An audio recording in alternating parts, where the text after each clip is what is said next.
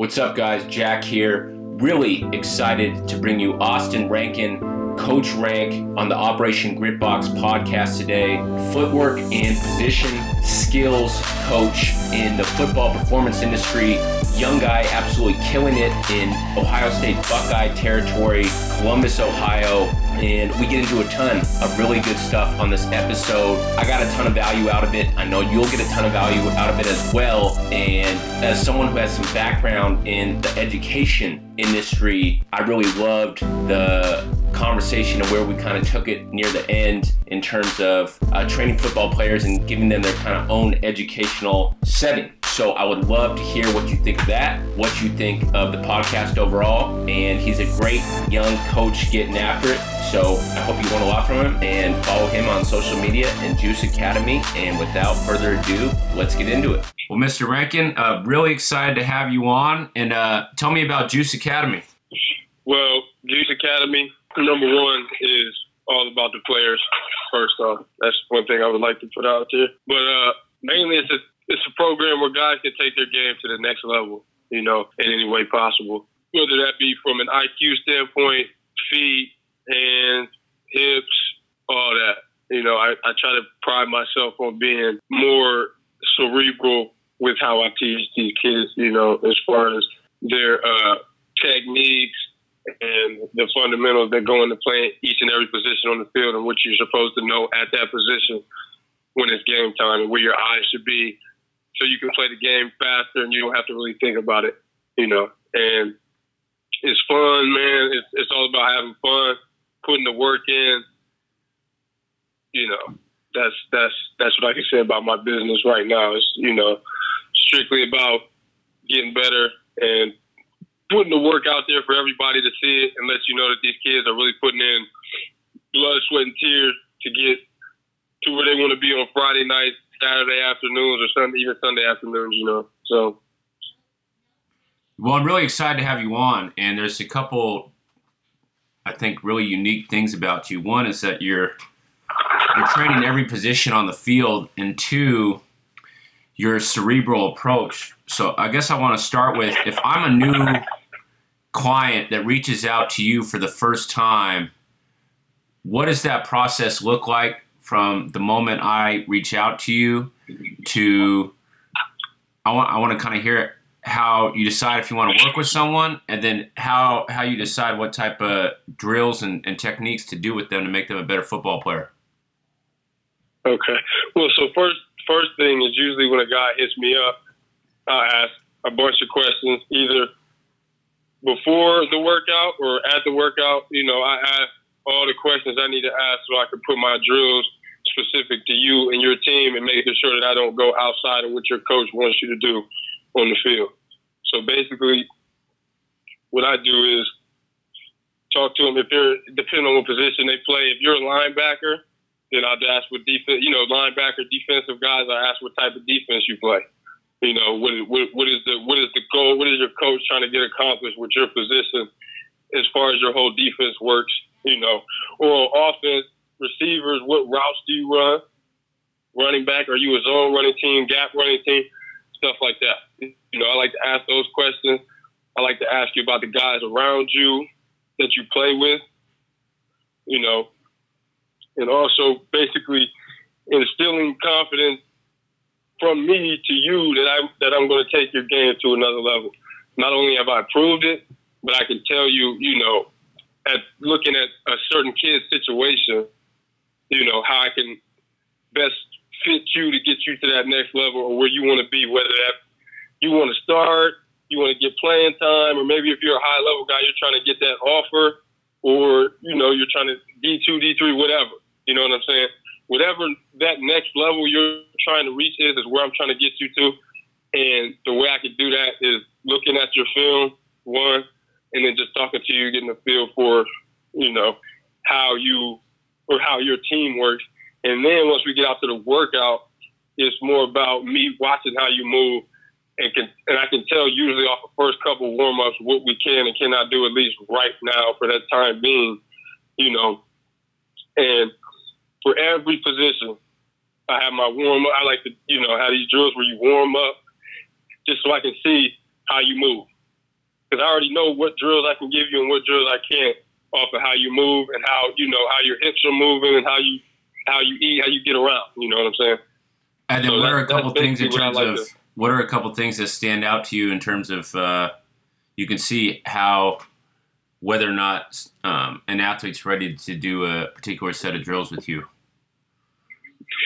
I would say probably it starts up top in the head mentally. Honestly, a lot of guys, when you watch them move and then you take them through a drill that you know they can do this drill, but mentally it's throwing them off.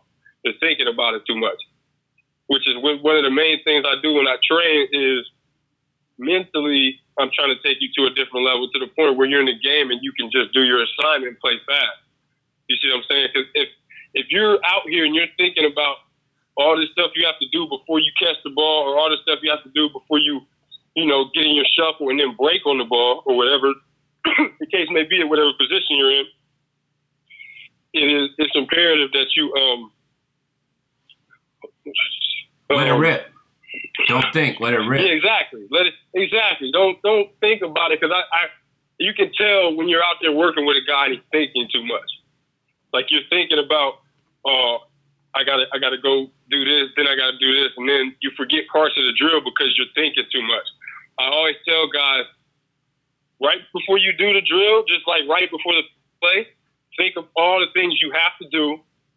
And then when I say go, or just like in a game when the ball snaps, your mind should go blank and you should naturally be able to do your job. And that's why you have to put in the hours of training and put that extra work in so that it becomes natural in the game. When you get tired, you're staying true to your technique. You're not letting it fade away. You're not trying to use athleticism late in the game. When you're tired, that may not work because the guy across from you may be using good technique. And that in football, we all know it's a chess match. It's a one-on. It's who can win their individual battle. And the way you ensure that you win your individual battle is being solid in your technique and your work habits and the things that you practice day in and day out, that eventually transfer to the game. That's just the stuff I like to do. And then what do you think sets up for for you to have the ability to be in the zone, to let it rip, to be in flow? So you want to be able to say that you're fully prepared. Do you feel like there's any other components that, because this is a common issue, right? It's a common issue where guys are thinking average football play is only 4 to 6 seconds. So if you spend any of that time thinking, you're going to be moving a half a second slower. Half a step slow. Yeah. If you're half a step slow, in some cases that's a touchdown. If you're thinking and you have to, and your goal is to read the guards, and you're a step slow because you're thinking about it, next thing you know, you're a step slow. He threw that hole into the next level, and now it's a 10-yard gain, the first down. Just stuff like that. You want to be able to have a lot of things thrown at you and handle them mentally. And that's the main point behind my training. It's almost like a football game. I'm throwing a bunch of stuff at you mentally. I'm telling you a lot of things, and you have to remove all the clutter and focus on your job and the task at hand in front of you. And then let's say you see a athlete who looks the part, but you can tell off the bat in the warm up is not. He's overthinking. So what is your process to get him to, from where he is, to get him to be able to let it rip on the football field? Slow it down. That's the main thing that that I've noticed and got experience from playing myself. One thing that I struggle with was going too fast. A lot of guys will get out there and they're going too fast. You got to slow it down so that you understand what's being taught. You see what I'm saying? So when being taught something, you have to, and you're thinking too much, I have to slow it down and break it down for you in a way that explains it part by part. And, some drills I like to segment it and break it into different parts so you could either, a receiver, you could change speeds within your route so that you can get open at the top. But stuff like that is very important, is slowing down and understanding you don't have to move that fast if you're going to do it wrong. If you want to do it wrong, then there's no point in doing it at all. You want to at least go slow until you can get it, until your mind has said, okay, I understand this now. Now I can go full speed. Let's play. And at that point, when you're ready to go, and that's when you continually do these drills every day of the week, you know, and that's how you get that muscle memory. And because the biggest muscle in your body is the brain, you know. But I'm comparing football all the time to the military just because it's a combat sport, it's a violent sport, and like you said, it's a chess match. And Navy SEALs, they got a saying: slow is smooth, smooth is fast. Where exactly, and that's exactly what I try to stress, especially to my wide receivers, is being smooth is much more important than you running up to a guy and making some really fast move that he didn't really get affected by because you didn't really take your time to try to move him. You see what I'm saying? Like, at the end of the day, at least from a receiver's perspective, when you're running your route, you want to make the top of your route the most explosive, and that's where you want to make your money and get open. You know, because if you're flying into your move or you're flying into the top of your route, you're not going to be able to break it down as smooth as you want to because you're moving too fast forward, and you can't break side to side moving fast forward. You have to slow down enough to the point where you can make that move, and then once you make that move and plant, you explode out. Austin, are you there? Yeah, I'm still here. Hey, I apologize. I lost you. Okay, so if I'm a receiver, can you talk a little bit more about how the importance of the top of the route, that's when we need to be most explosive, and that's when we need to slow down the most? Yes, exactly. That's where the money is made, at the top. Like, because the higher and higher you get up in football, there's going to be less space between you and the defender. So, like I said, if you go from high school and you go play in college, and then you're lucky enough to play in the NFL, those guys are going to be right next to you. You know, they get paid too on the other side of the ball. They're paid to defend you. So at the end of the day, those guys are going to be a lot tighter to you, a lot more hands are going to be grabbing on you, and you have to know how to defeat that at the top. Because at the end of the day, you can have a great release, but at the top, if you can't do anything with it, he can regain his position and make a play. And then in terms of tactically here, when I think about the receivers, I work with a lot of steps on hip mobility and opening their hips up. You say that's something you do as well. What are some things that you do with receivers to really open up their hips? I do a lot of karaoke stuff, for sure. I'll do a set of, so I'll have them on their ass facing the stadium or which side, and I'll have them do karaoke. And then 3 times in a row. So when he pops that top leg that comes over the top, so say it's your left leg is the one that keeps coming over the top. The 3rd time you put that leg back on the ground, you'll plant and come out at a 45-degree angle and catch the ball. So you'll do 3 of those, you know, nice and easy, nothing too fast or crazy, nice and easy, you know, karaoke. And in that 3rd karaoke, you're going to plant off that foot, turn your hip, throw that elbow, which is another major part of my training as far as wide receivers, is that the swinging of the elbows, keeping them tight to your body and letting the elbows pull you through while you stick and get your whole body to turn around. But as far as that goes, I use karaoke. I use, I don't know if you've seen the little hexagons on the ground. Yes. I do a lot of hip rotation. Yeah, I do a lot of hip rotation taps on those, turning and moving your hips in certain different ways that guys really aren't used to. You know, there's a lot of receivers I trained when I first started bringing those out. It kind of threw them for a loop for a while because it was different. You know, that movement right there that I do where we come across, and then I have you fully rotate your hip to the point where it looks like you're almost turning the other direction, but you're just tapping it and then coming back square. You know, and that's all in the swiveling of the hips. I want this to be able to swivel, you know, because you don't want to be able to you want to be able to get to your route and come out, have your hips turn and nice and low, arm movement, throwing the elbow through and coming out. You know, those are the things you really want to work on. as a wide receiver. But obviously, like you said, the hip stuff is huge, especially for wide receivers, because the looseness of the hips enables you to run certain routes, Yeah, well, it's really interesting. It's like I don't know if the word's dichotomy or paradox or what, but they're so important, but at the same time, because some of these guys are so fast, their hips are so tight, so they're still able to do their thing, Exactly. I did a speed workout with Darius Hayward-Bay a couple months ago, and dude had the tightest hips I've ever seen in my life. Yet when you watched him run, it was it's like his calves are like pogo sticks, man. It was absolutely incredible. So I think it is really unique, where it's like hip mobility is so important, but at the same time, these guys are so fast that no matter what you do, like the hips are gonna be tight. The faster you run, the tighter they're gonna get. Exactly.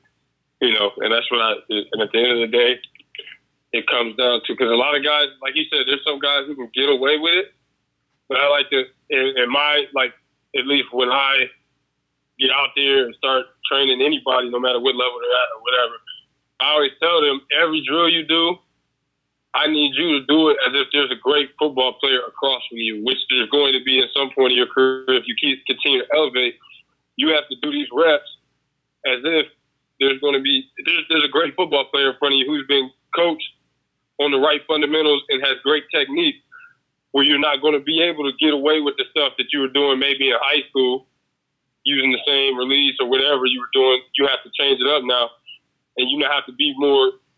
Your hips have to be looser. You know what I'm saying? Your hips have to be able to swivel more and loosen up, because you may not be able to get open against that one, that one corner or whatever that's going to be pressing you all game.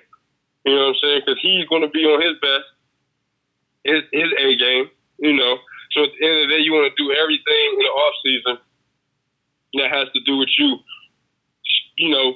finding those little cracks and stuff in your game and shoring them up. That's what it's about. So that when you go against somebody that's on your level or above your level, you can perform how you're supposed to. Because I don't go out there and set up drills just so you can go out there and kill the guys that you're supposed to be able to handle. This is for when you go against guys who are, at the top of their game, whichever level that may be at, so that when you go up against that guy, you have confidence. Confidence comes from putting in work, hours and hours and hours and hours, and then you go out there and you have confidence that you've been taught the right thing, and you've been working on it, and then you can go out there and prove, And then you're a young guy, very credible in terms of who you've worked with and the results that you've gotten. What do you do what's your process to develop these drills, that transfer over to the game? And it's not like you're just doing it out of one position. You as you stated, like, as long as you're a football player, no matter what position I play, you state that you're able to help me and you have results that prove it. So I'd love to learn a little bit more about your process in terms of how you develop these drills and that are so transferable over to the game. Film study is mainly huge for me. Film study, and I'm so glad that college football was able to give me what it did the 3 seasons that I played. Because I played receiver, but I wasn't a guy that just paid attention to only what I was doing. Because at the end of the day, I knew I wanted to coach football. And at the end of the day, to me, I paid attention to every coach I ever was around. I paid attention to every trainer that I was around. And I paid attention to everything in the meeting rooms, whether it be special teams, defense, whatever it was. I paid attention because eventually I knew I would need that knowledge. And then when I got out and started coaching and training, I just took film study to a whole other level, because it's like, now this game has definitely become more mental. It's not, for me, it's not much as much physical anymore. It's more mental, and how I'm preparing my mind to get ready to train whoever I need to train by being ready, so I don't have to get ready. Studying every single position, all the details from the ground up, learning from different guys who are credible. What are they doing to get their guys better, and how can I, watch this, learn this technique, and then evolve it into something that I can use for my guys that'll make sense.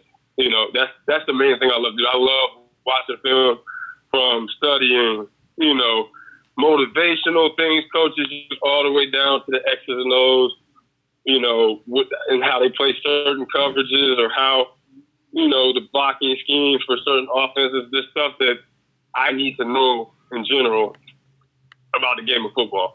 It could be anywhere. I could be studying, you know, the triple option one day. It doesn't matter to me. I got to get all that information, retain all that, because at the end of the day, I have to help these kids become the best player they possibly can at every position. You know, and at the end of the day, I can learn. I can teach. I'm a guy who invests in myself. You know, at the end of the day, I really take it upon myself to study that stuff and make sure that I'm coming correct when I come out there. I want to be as completely fundamentally sound and technically sound as possible when I get out there, so that, you know, the parents trust me and most importantly, the kids. You know, and it's a good thing to hear, you know, when a lot of come back and they say, well, this is exactly the stuff we were doing at camp, and it may be at two different colleges, you know, but this is the same stuff we were doing at camp, and I was ready for it, you know. I was telling this like a study guide. I'm giving you the study guide to the test almost, you know, because I'm out here studying the dudes that a lot of your coaches are learning from. I'm studying from all those guys, you know. And there's a great quote by Michael Jordan who says the best skill that he ever developed and cultivated was that he listened to every single coach he had, and even if he didn't agree with that coach, he was gonna take something away from it. And I think exactly. You can take something away from anybody. You can take stuff away from anybody if you keep your mouth shut. I mean, a lot of guys don't like. I mean, there's a lot of guys who like to talk or whatever. I was one of those guys who really didn't talk a lot. So I was forced out much listening. Whether it was high school, whether it was middle school, whether it was college. Now, even when I've been on some coaching staffs or in some gyms I've worked in, I've always listened. You know what I'm saying? I've always listened and see what other people who were at the top of the chain or top of where I was at, what they were doing on a daily basis. You know, a guy I like to look at, the guy I played for in high school, Coach Crabtree. You know, I've watched everything he did. I watched it, and I find myself saying some of the same stuff he said and stuff like that, because it was just like, this guy's a winner. He wins games every year. He wins 8, 9, 10 games every year. You know, and he doesn't have to think about it. You see what I'm saying? So it's like watching those things. I believe every situation in life can bring you something new and new knowledge. You know, because I never say no to any opportunity, because that's time for me to learn. You know, even the NFL guys I work with, I could learn stuff from them. Learn the routes that they run. Learn the way their coach wants this to be done, this, that, and the other. But that's valuable. Everything is valuable to me and can be taken away, good or bad. There's also bad coaches that you can say, okay, now that I've seen and looked back on situations, you could be like, okay, maybe I wouldn't do that in that situation. You know, maybe I've learned what to do and what not to do. You know, stuff like that. So good. A couple things there. So one, I'd love to hear, what is your learning process then? So let's say you learn something new. Are you just able to kind of mentally store it and compartmentalize it in your head, or are you writing it out and then creating something off that? Or, I mean, you can even give a specific example, but, cause I mean, there's a ton of information out there. There's a lot of people out there trying to get after it in the industry, but you have the results. So I'd love to hear, obviously you're doing something right with your process. So I'd love to hear what is kind of your learning process, or is there anything in there, or is this just something that you're able to store in your head and it comes out? But yeah, that's pretty much how I've always been. I've gotten to a point where I don't really write anything down. And stuff I write down is, you know, stuff that I think may slip my brain. As far as what I watch on the film visually that I see and I understand, you know, because I have a natural feel for the game of football that, you know, it just can't be like, you can't put your finger on it, but it's just an actual feel that I just had. And when I see something, I have an understanding of what that is and what they're trying to do. So when I see it, I'm like, okay, that's the drill I'm using. And I already know, like, my mind goes certain places, and I watch it a few times, and then I'll think, okay, what can I add to this to advance it or evolve it, no matter what year it's from? You know, what can I do to advance or evolve this drill to make it so they're having to do even more maybe than what they're doing that I'm watching right here, not more as in I'm just trying to tire you out, like more as far as your technique goes, what else can I throw into this that makes sense? You know, you can throw a bunch of stuff together and it might not make sense, but I like to, for some reason, it goes in my head and I know which spots to put it in and when to use it, you know, and when that should be applied, stuff like that.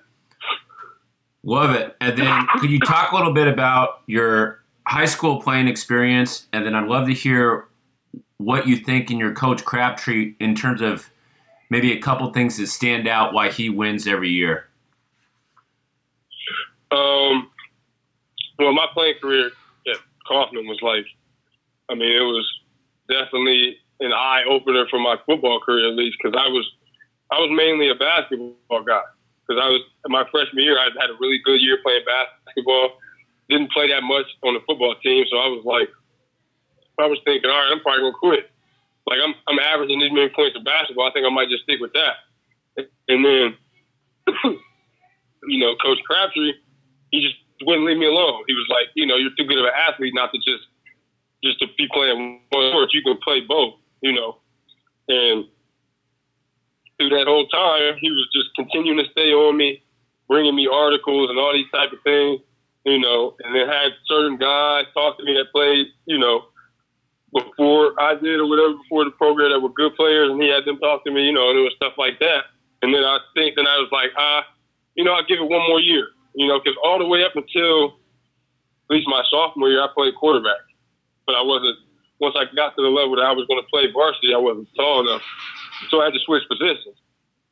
And Coach Crabtree was like, you know, whichever position you decide to play, you're most likely going to start, either corner or wide receiver, you know. And I never forget 7-on-7 back in high school, and it was just raining outside. I was playing both, and it was just like, whichever one I the best at and do the best at, I think I'm going to just go with this position. And so at the end of the day, I caught a few bombs and then played defense, but at the end of the day, they broke it down. I started running. They broke off into position groups, and I started running with the corners. And I never forget, the receiver coach just stopped me from running over there and said, "Nah, you're a receiver." And ever since then, I guess I'm a receiver, and that must be the sign, you know. But the things that I watch from Coach Crabtree, to me, that allows him to win every year, mainly is discipline. You know, that's the number one thing that I think is discipline, accountability, integrity. He's a man of high character, and he runs a clean program, you know, from top to bottom. And that's, to me, it transfers onto the field when you see guys who are well coached going against dudes who may be talented. We go versus that are maybe more talented, but they're not well coached, and they don't beat us because our discipline is supposed to be, you know. And then what is your take on Crabtree said, hey, man, you can play football and basketball. What is your take on athletes playing multiple sports, and when do you know, I know you train a lot of 13, 14, 15, 16-year-olds. If a parent asks you, should my kid just play football, what's your answer to that? To me, that's a case by case basis. So to me, there are certain kids to me who honestly, because I can see, knowing, like, I played enough football, seen enough in my 20 years that if I see you, I can tell, okay, if you continue to work on this, just this year round, you're going to get money to play football, you know, free D1 at a school. You know what I'm saying? And it also might be a situation where this kid may need to play another sport to expand that athletic ability. But there are some guys that are just, you can just look at him and say, okay, he's a football guy. Like if you play football, like that's one thing I wish I would have done. For my freshman year, I didn't go to any football camps this summer going into my senior year, and that's late. You know, I wasn't going to camps like these guys that have been since freshman year of high school and getting exposure. You know, but at the end of the day, the thing I would say the most, I would never tell a kid not to play another sport. But I will say, if you're more serious about football, one thing Coach Crabtree always said was, you can't dabble in football. Football's not a hobby. It's something you have to fully engulf yourself in. And to me, there's no problem if you play another sport. But like I said, if you play corner, you need to be somehow getting some type of back then during basketball season. Like you have to get that work in at some point. That way it doesn't leave you. Because if you just don't catch any balls for months on end and you get back out there, you're basically started, you know, as a receiver, you should still be catching balls. Like there's stuff you can still make sure that you don't lose. Just like if you were playing football, you can still shoot jump shots. You know, you don't never want to lose. That's the thing where too many kids just forget about the sport. They just kept playing. All right, let me forget about this and just play right now. You know, which is, I mean, that's all fine. But at the end of the day, if your goals are where you say you want them to be and you want to be here, this, that, and the other, you have to go all year. Like, as you know better than anybody, those kids out in California, y'all don't have the weather that we do out here. Y'all can go all year round. You know what I'm saying? There are kids out there that are probably working out all year round for football, you know. And then it sounds like once you decided to really make it a go as a receiver in high school, started playing well. Could you talk a little bit about maybe a couple highlights, memorable stories from high school, and then how you ended up playing in college? Oh, yeah, for sure. High school was fun. It was fun because I was never really the receiver to line for the ball, this, that, or the other. You know, there were times that the offensive coordinator would come up and apologize or say, we'll try to get you the ball. We'll try to, you know, I didn't say anything. He would come like, it's not, you don't even have to do that because we're winning games. You know, at the end of the day, I'm not a guy who cared about my numbers really. I mean, I cared about winning more. You know, how can if me having 15 catches is what we got to do to win, fine. If me having one catch is what we got to do to win, then that's fine too. But, you know, one of my favorite memories from high school had to be we played our rival my senior year, Davidson, and we had probably lost. That's the only team that usually beats us, probably more than we beat them. And they probably at the time they had probably beat us 8 out of the last 9. Like they were, you know, controlling the rivalry. So it was 4th game of the season, and I'll never forget. I went back for the first kickoff, and I had never returned a kick return before. And I was a guy who I wasn't really straight line fast. The guy who liked to make moves. So the first time I ever caught a kick return, ran up a little bit and then started making too many moves and got like tackled inside the 10. Then ran off to the sideline and the coach is like, "Yo, you gotta hit it. When you see a crease, you can't wait.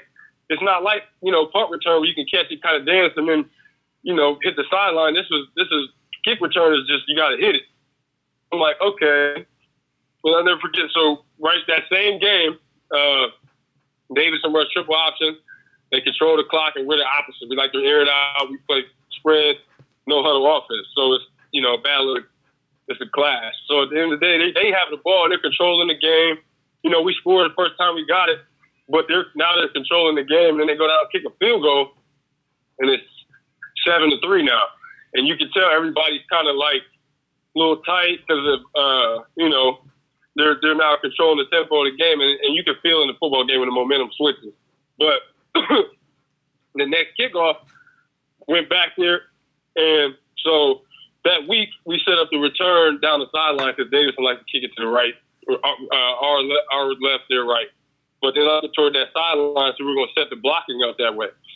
So I caught it near the sideline, then toward the middle, and then ended up sticking my foot in the ground and then taking it up through some blocks and then back outside. And then next thing you know, I'm on the kicker and he just falls down. And then I went at least, I don't know, probably 70 more yards and then got knocked out at like the, 10, 15-yard line.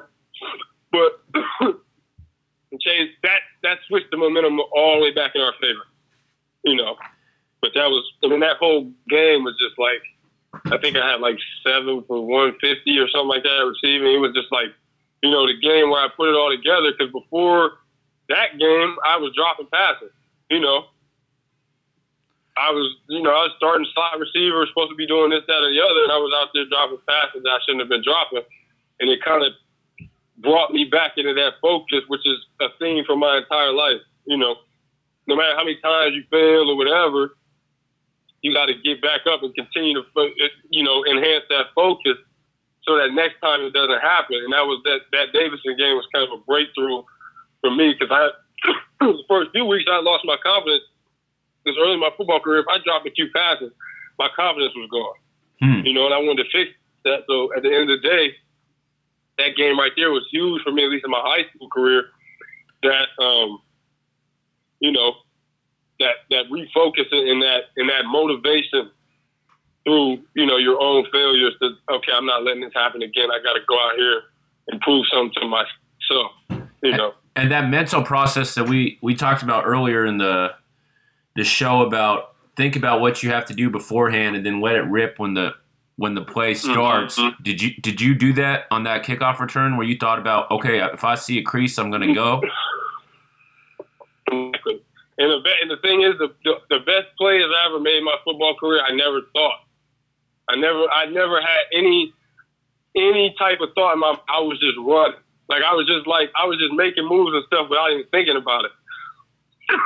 There's another play that's even more of an example of that. I had my freshman year of college when they put me in a game. We were out in Iowa playing South Dakota Mines or something like that. It was another D2 school. So we're out there playing them. They put me in the game, late in the game, and I'm running a 5-yard out, nothing crazy. I catch it. And then I kind of I'm kind of hopping, like, so I catch it, turn around, and I kind of hop sideways on my left foot. And I'm trying to, like, it's like I'm almost scanning the field to see what I'm about to do. And I never forget, I heard the coach, like, on the sideline yell, "Run." He said, "Run, run." And so I just caught it, and I just took off, but I took off at an angle, and I took off and cut back across the defense. And when I made that move to cut back inside, my coach was screaming out, "No, don't go in there." And next thing you know, I'm running through, and couple guys missed, third guy missed, and then after that, I just cut all the way across the field and ended up scoring like a 50-yard touchdown off the out that I caught and cut back way across the field. And that whole time, my natural instinct, I don't know what told me to run in there, but my natural instinct just took me in there. And everything missed, and then, you know, ended up being a touchdown. But that was one of the more plays in my life where I really felt like my body was just acting upon muscle memory. I wasn't thinking, because when you get into a point where you're thinking too much, especially as a guy, as a receiver who likes to make moves after the catch, you can do too much and lose yards. And instead of just catching it, taking what the defense gives you and playing it down, you know.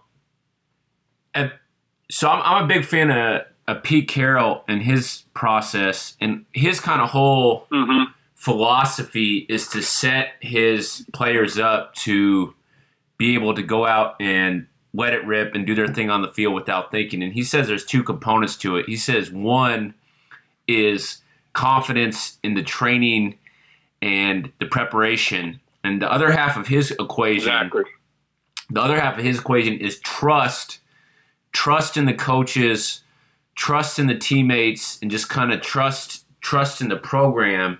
And I'm wondering, in your experience, do you agree with that? And then also, as a football player, instead of asking, well, you know, what what other teammates are doing, what they can do to improve. What can I do as a football player to build trust with my teammates if I'm focusing on myself and not worrying about other people? What can you do to build trust with your teammates?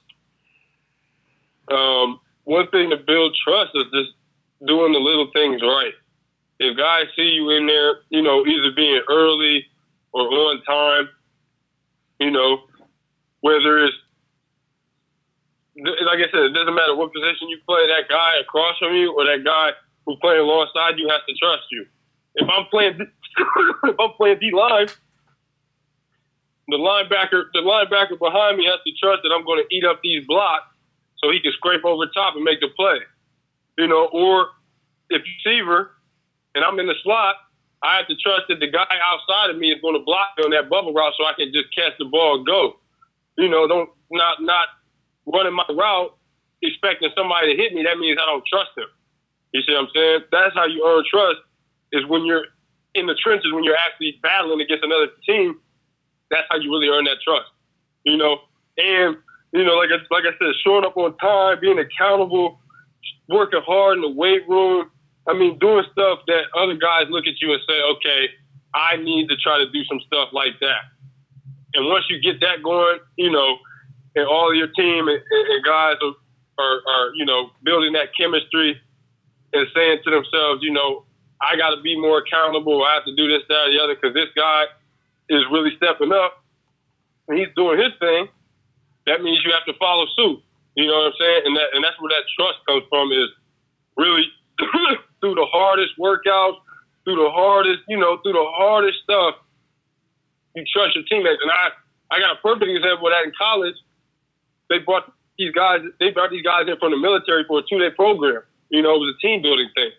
So they brought them in there, and so the first day we just did some basic team building stuff, carrying some logs as a team, stuff like that. Then the next day, they said we're going to be at the YMCA 4:30 a.m. at the pool inside. And I was like, I'm terrified because I can't swim. So I'm like, oh, man, I don't know what I'm about to, this is going to be crazy. So I don't know how I'm going to do. I don't know what they're going to make us do or how they – but, when we got in there in the morning, they were like, we don't care if you can swim or not. You can either run to the other side, swim. We don't care. We just want you getting back and forth. And my teammates could kind of tell I was kind of freaking out a little bit, but there was a bunch of guys who had my back. There was a bunch of guys who told me flat out, I'm not letting nothing happen to you out here. You can't swim, whatever. We're going to get through this. No matter how hard the workout is or whatever, that's where the trust comes from, And then what was your most memorable experience from college? How was that run for you? When you're saying which one was probably the most memorable? Yeah, just overall college career as a football player. Is there anything, any stories that sounds like a story in itself where you had to face your fear and an intense challenge. But are there any stories from your college career? It was. I never got probably a little sleep in my life thinking about what possibly could happen, because I don't know. Like I said, when I get in water, I don't know what I'm doing. But there were a lot of stories in college that were, good. I would say I would say one time I got, at least in the weight room off-season program, I got awarded weight room warrior a couple times, and that's another thing I prided myself on in college is I was strong. Even though I'm a small guy, I was strong. That was one thing that my coach always used to say to me, because I really didn't like as a receiver, at my size, I really didn't like the block. And my coach would always tell me, yo, Rankin, you're strong. I see you in the weight room all the time. You're strong. Sometimes you're strong. You're a lot stronger than you think you are, And that kind of stuck with me as far as a mental thing. Your mind is what's going to take you as far as you want to go, because it's breaking those mental limits and taking your body to that next level that you didn't think you could go to, that turns you into a new person. Because without that experience, I wouldn't be here, you know, what I am today, because those times were strictly a grind. Like, every day was a grind. We didn't have, you know, we didn't get all the stuff that D1s do or whatever. We were just out there playing football every day, you know. Cornfields, all that. We were just out there playing, practicing, you know. We didn't get all the meals or whatever like that. We're just out here trying to live a dream, you know. And then I'd love to hear your take on the kind of the overall state, what your opinion is on the football skill industry, where even now there seems to be some flack from both football coaches and then strength and conditioning coaches on the effectiveness of football skills guys like yourself, even though, I mean, the proof's in the pudding, the results are unequivocal. And it really baffles me, because it's like it's just another player to bring into the game where, if you're exactly. If you're a football and a player, lot of guys like this. Go ahead. Yeah, what I was about to say is, a lot of. I mean, it depends. Like, in a situation, it's kind of a touchy. I mean, it can get. The thing is with this, you have to have a guy. You have to really trust the guy that he really knows what he's doing. And I think that's where some of those guys, coaches and strength and conditioning guys, that's where some of that comes from.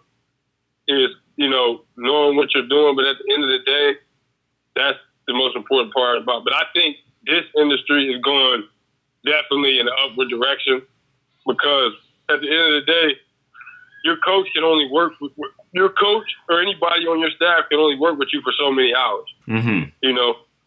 I've always said to my guys, I'm basically an extension of your coach. That's what I'm trying to be. I'm trying to be an extension of the guy that you go play for.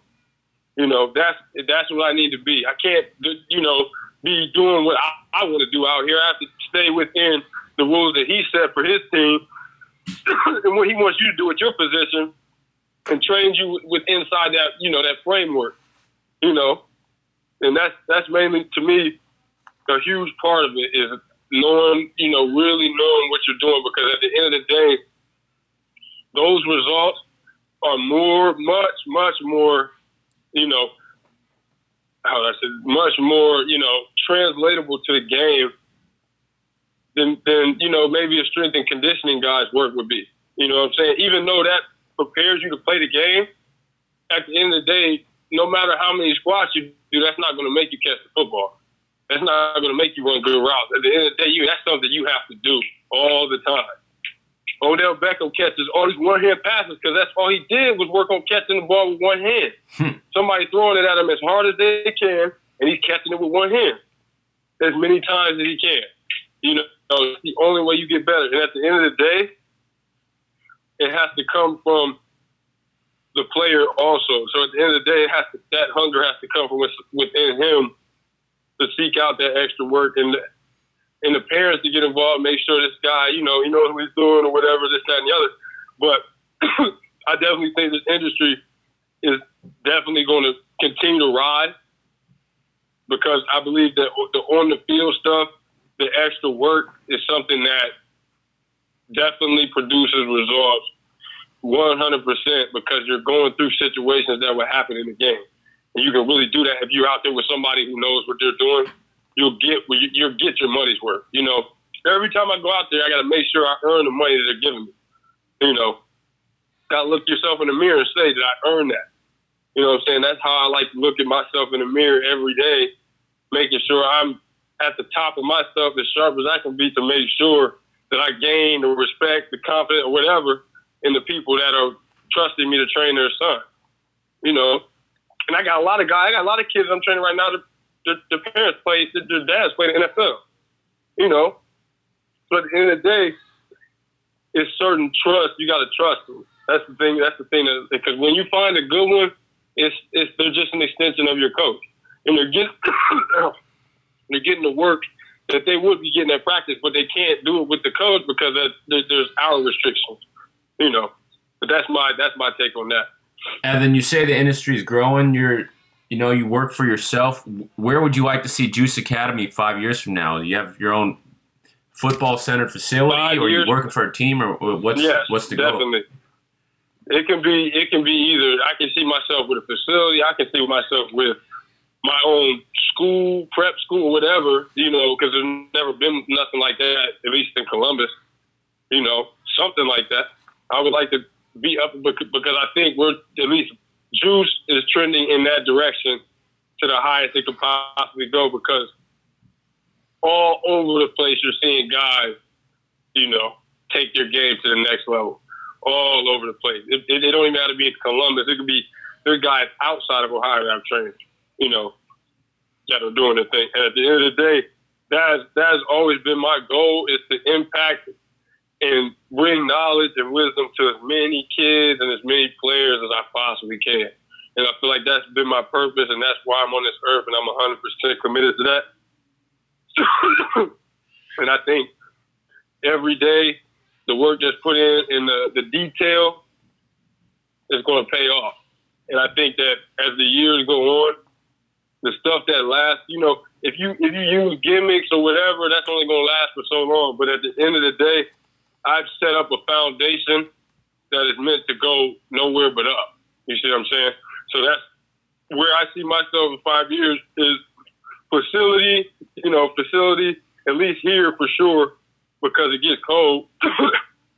Need a facility or whatever to really take it to the next level, so I can really start expanding to kids everywhere, from here, California, Miami, because I get kids that hit me up even overseas all the time to DM me, maybe from Brazil, Portugal, whatever. And they're just trying to learn the game of football. They're trying to, what can I do to do this? Or how can I become a better football player? And then what would a prep school look like? It would be with all football school, just like you would see IMG, just like that. I would like to be something just like that, and just call it Juice Academy.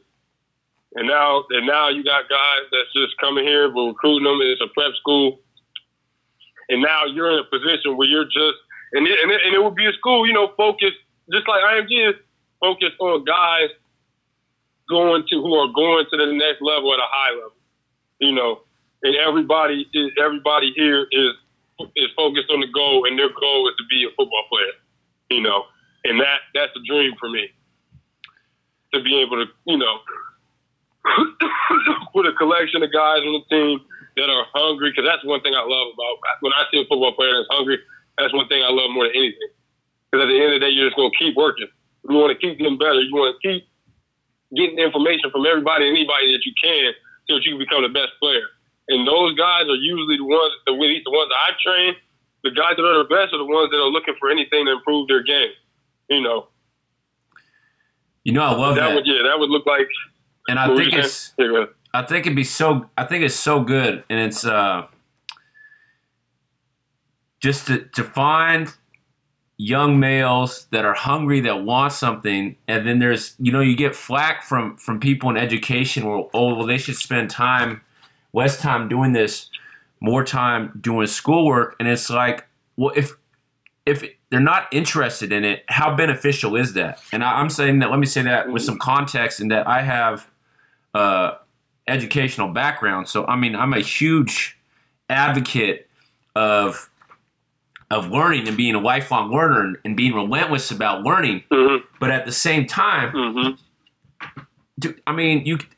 it's undeniable that most kids in high school, or at least the ones I encounter, the ones I see every day, they're not interested in what they're learning in a school.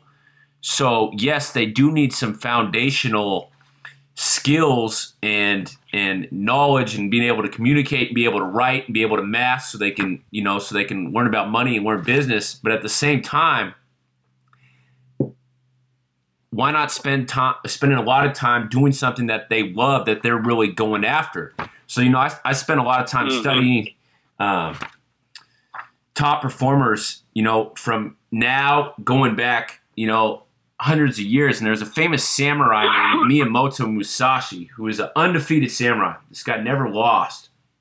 And what he talked about was once you know the way, you know the way. So this guy, he dedicated his life to samurai, and then after that, like he picked up calligraphy and he picked up gardening and all this stuff, and he became a master at that.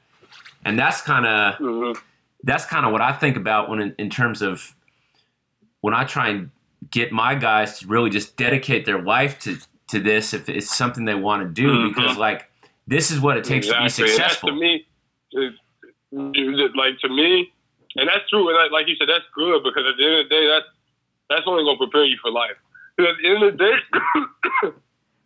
everybody on this earth has a purpose, and once you figure out that purpose, it's only up to you that you go after it 100%, or you're going to miss out on all the blessings that are supposed to come your way if you would just be in the lane that you're supposed to be in and stay with it. You know what I'm saying?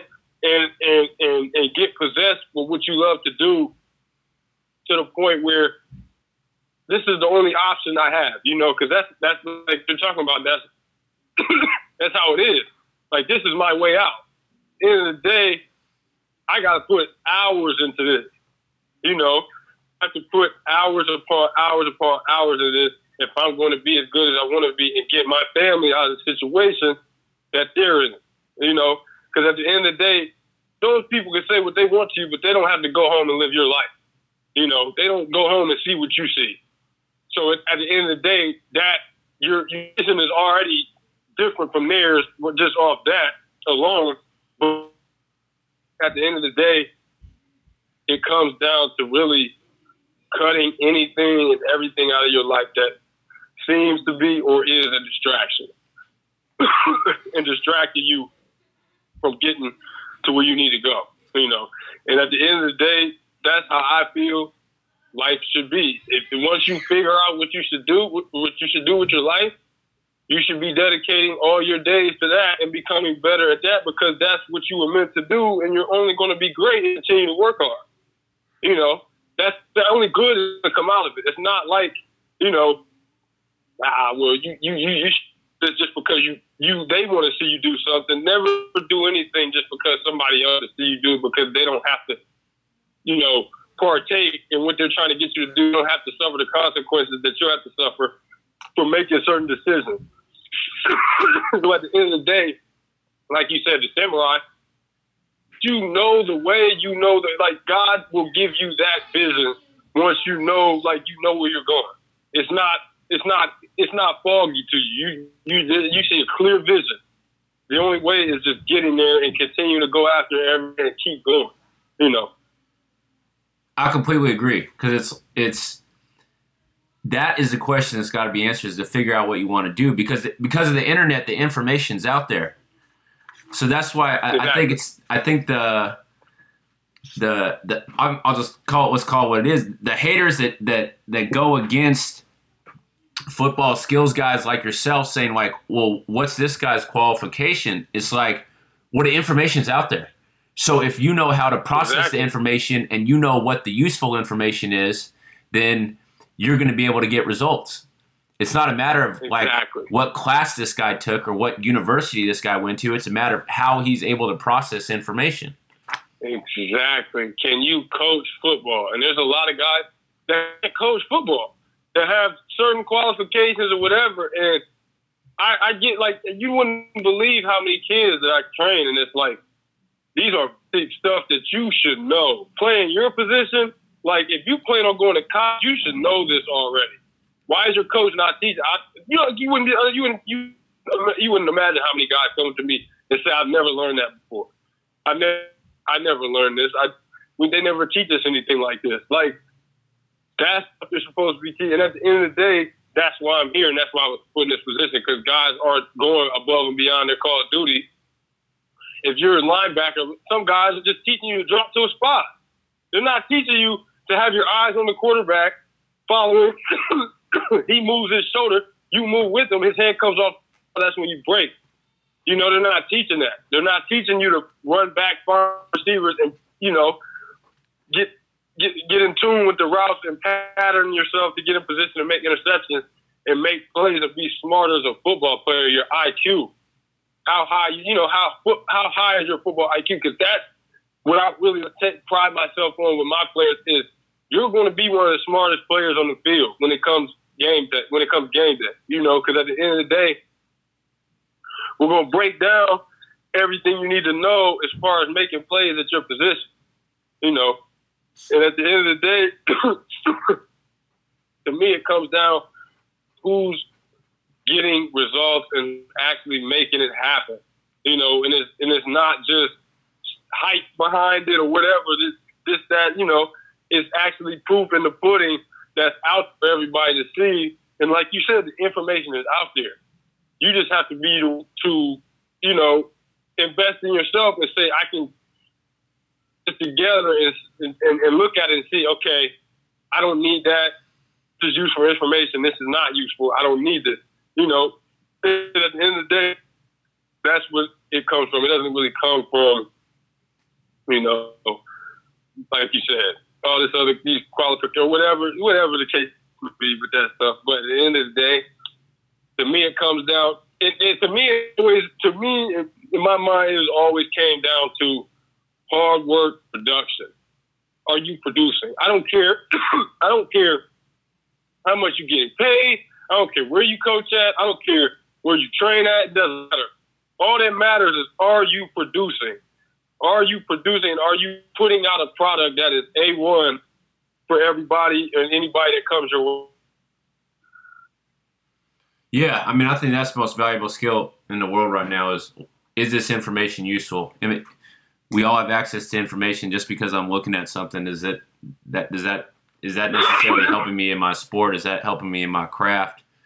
And to be able to disseminate whether it is and whether it's not, man, that's the most valuable skill in the world. And to go back to education, man, why isn't that being taught right now? Exactly.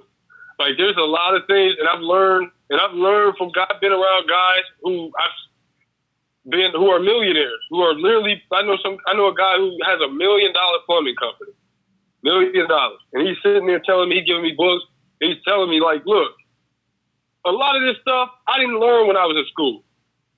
He said felt like times it was a waste of money because there was times that I was, I acquired skills to make this money or go to this level. I acquired skills that I didn't have it. They didn't teach in school, and just. So I would love to hear. Go ahead. Oh yeah, go ahead. I would love to hear your take on. So most common answer I get from a high school football player, wants to play college football. I asked them what it takes to get there, and most common answer is hard work. And yes, that is true. And yes, but the only I think faulty part about that is that there's a lot of guys out there working hard. So in addition to hard work, what do you think are the other components to wherever your football journey ends up, whether that's, being a stud high school guy who maximizes potential or college or professional. But what do you think the other factors are that determine that are beyond hard work? Like we've been talking about this whole time is mentality. Your mental state, where are you at mentally? Because that to me is huge for a lot of at least for a lot of young guys that I came across. Your mentality in the way you approach a certain game is everything. Can you be confident in that hard work that you put in? Because there's some guys who work hard, but when they get out there, they're not confident. We all know there's guys that are quote-unquote practice guys, and then they get out in the game, and you don't know what happened. And at the end of the day, that comes down to, having your mental in the right spot, to me, having supreme confidence in what you can do as a player. And to me, film study. To me, that's another thing that'll take a guy. Because at the end of the day, you could be on the field for hours, but you got to understand what the opponent is trying to do to you, or what you need to do when they play you a certain way. Because there's a million things that, you know, certain guys do that I've been around that are high level, that a lot of guys that they're not at the lower level, they're not doing that. You know, they're not taking it to that extra. It's that extra mile, going that extra step, or doing the extra stuff to really set yourself apart. You know, and basically cutting off all your distractions. Like I said earlier, that's a major part of it. You know, but besides hard work, yeah. I got something on the mentality and the distractions. So with a lot of guys that I coach, I think this is just kind of a part of this generation. I mean, I'm sure it was like that for before, but even more so now, because we have endless options of entertainment and access to information. But guys have a hard time. They don't necessarily look at it like a distraction, but it's like, well, I can't spend all that time studying film. I can't spend all that time doing all these little things because I'm missing out. I'm missing out on whatever it is for you, whether it's, you know, spending time with your family or whether it's spending time, you know, watching movies or whatever it is. So what is your response to that in terms of the benefits of cutting out distraction and recognizing that you're not missing out? Exactly. Well, the main thing is, like I said, that vision. Once that vision becomes clear and you know where you're going, if you stay on the path that you're on, you can't sacrifice that for instant gratification. Meaning, you may want to do this right now, but at the end of the day, you're not going to miss out on anything, because whoever is doing that or whatever it may be, you have to say to yourself, I'm going to use this time to get better while they're not. You see what I'm saying? Because at the end of the day, you can sit here and, you know, cut off the distractions, stuff like that. But to me, once you get into, what was I about to say? What's the importance of having that mentality? What did you say? Go ahead. We're talking about what other components need to be there to help you maximize your potential as a football player beyond hard work. And you were saying the mentality, and a core piece of that mentality is eliminating distraction and eliminating clutter. Exactly. Yep. So yeah, like I was saying, so at the end of the day, yeah, like I was saying about the instant gratification, you have to put that aside for your long-term goals. That was one thing that I've been pretty good at for the majority of my life, is saying to myself, okay, I'm not going to do this because I have goals that I'm sacrificing for, that I'm taking risk for, you know. And at the end of the day, you're not missing out, because at the end of the day, whether it be girls or parties or whatever the case may be, that stuff is going to continue to be around till the end of time. That stuff is going to be there.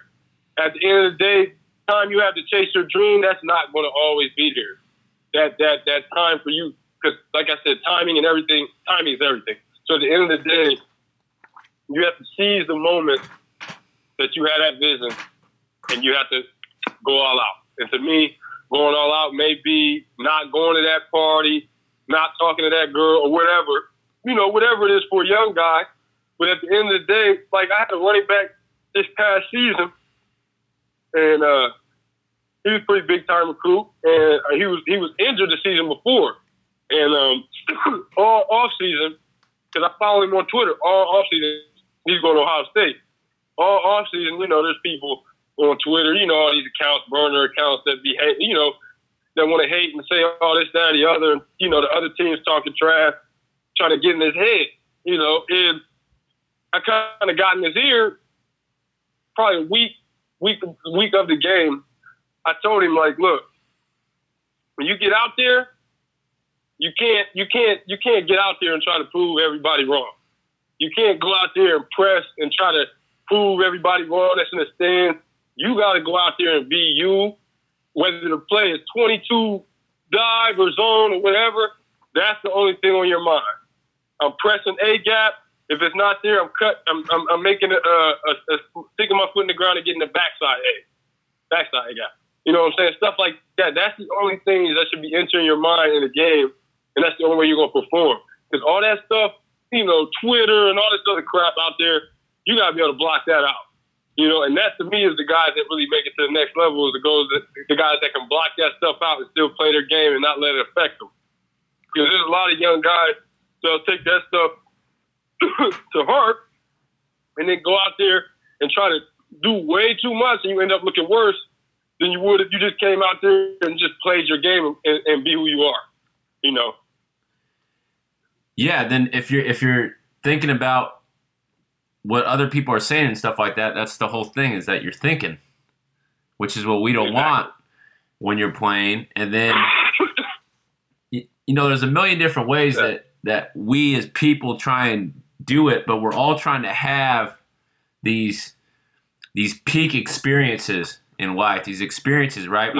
And those only happen when you're really good at something, or you're with a group of people going after something together, and you're going through the trenches together, like what you're talking about. Like, that's where peak experiences happen. Peak experiences, you know, memorable moments that you're going to remember 10 years from now, that you're going to remember on your dying days, are not going to happen from some party you went to on Saturday night, or, you know, something. Exactly. You know, it's exactly. So, I think that's exactly, because like I said, I would never. There's times, at least in this process that I've been going through for 3 years now, there's some stuff that's happened that I'll never forget. Like, just, you know, things that just happened that I didn't, you know, maybe I didn't expect it this soon or whatever.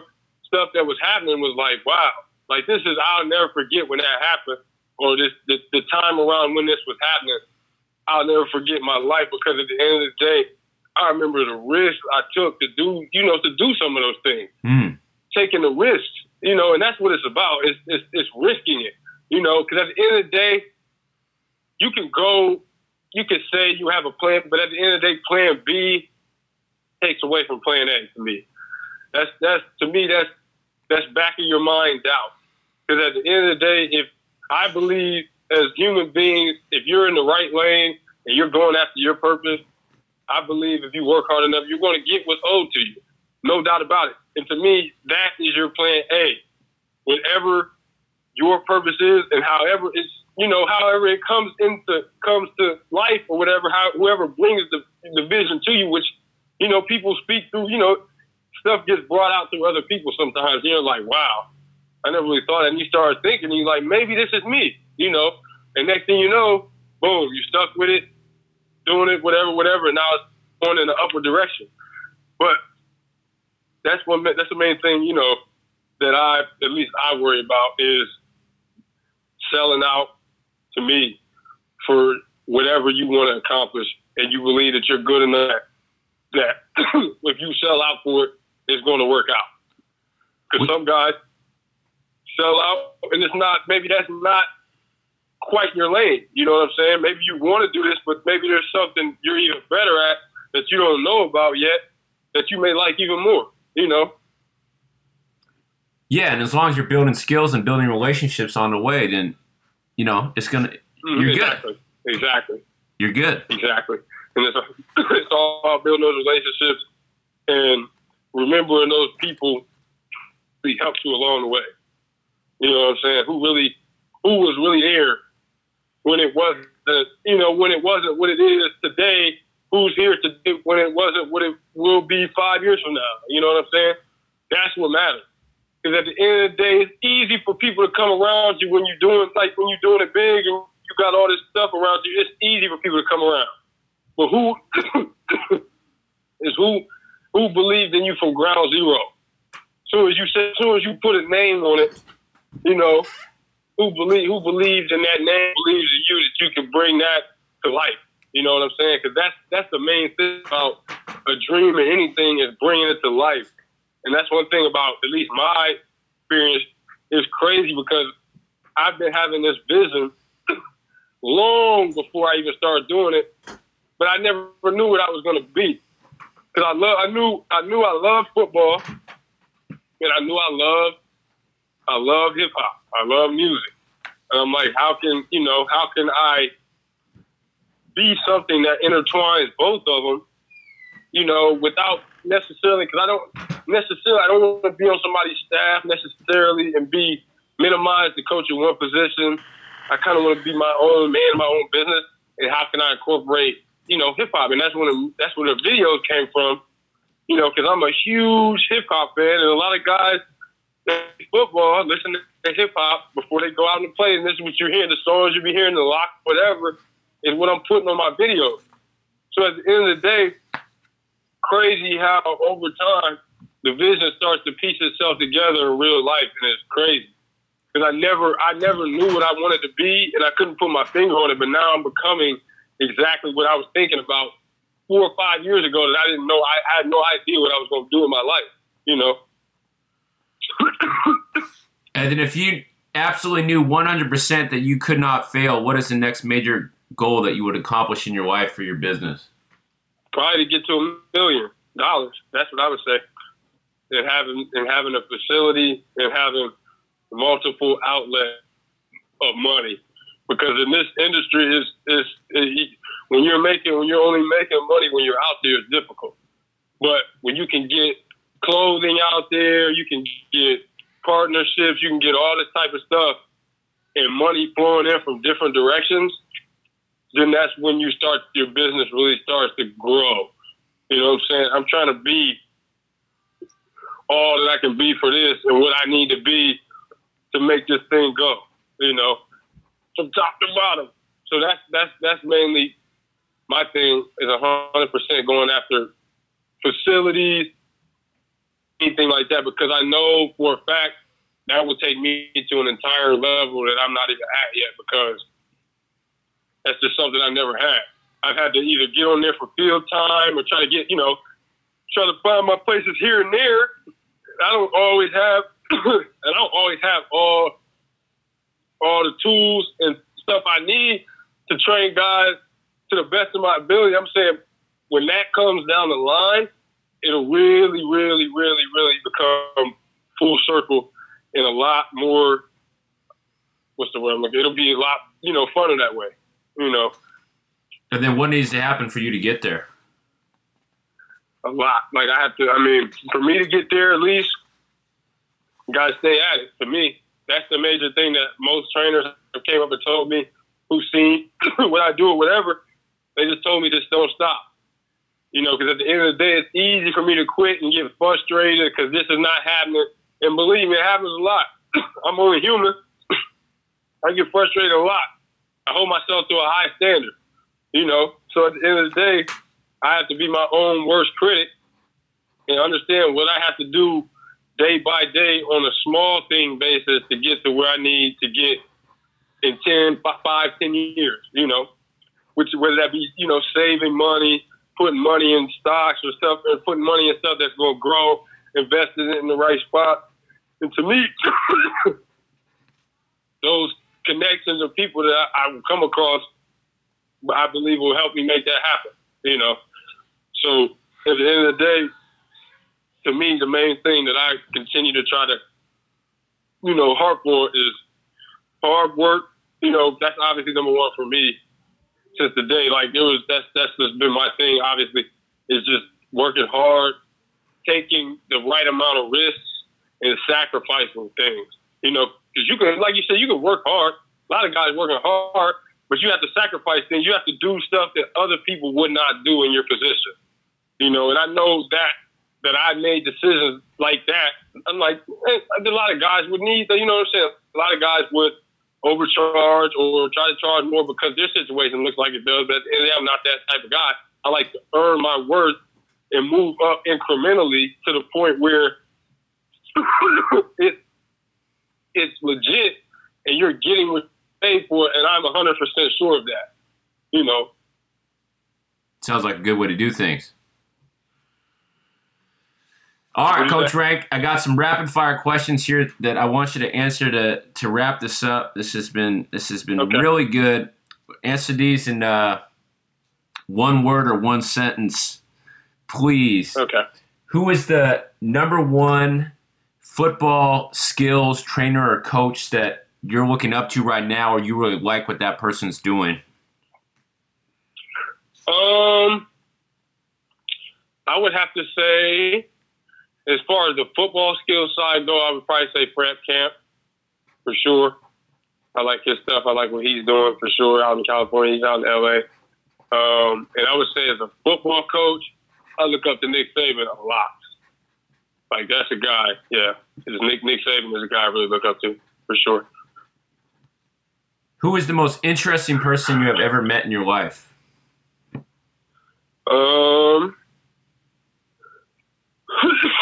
I'm trying to think. Interesting. I'm trying to think.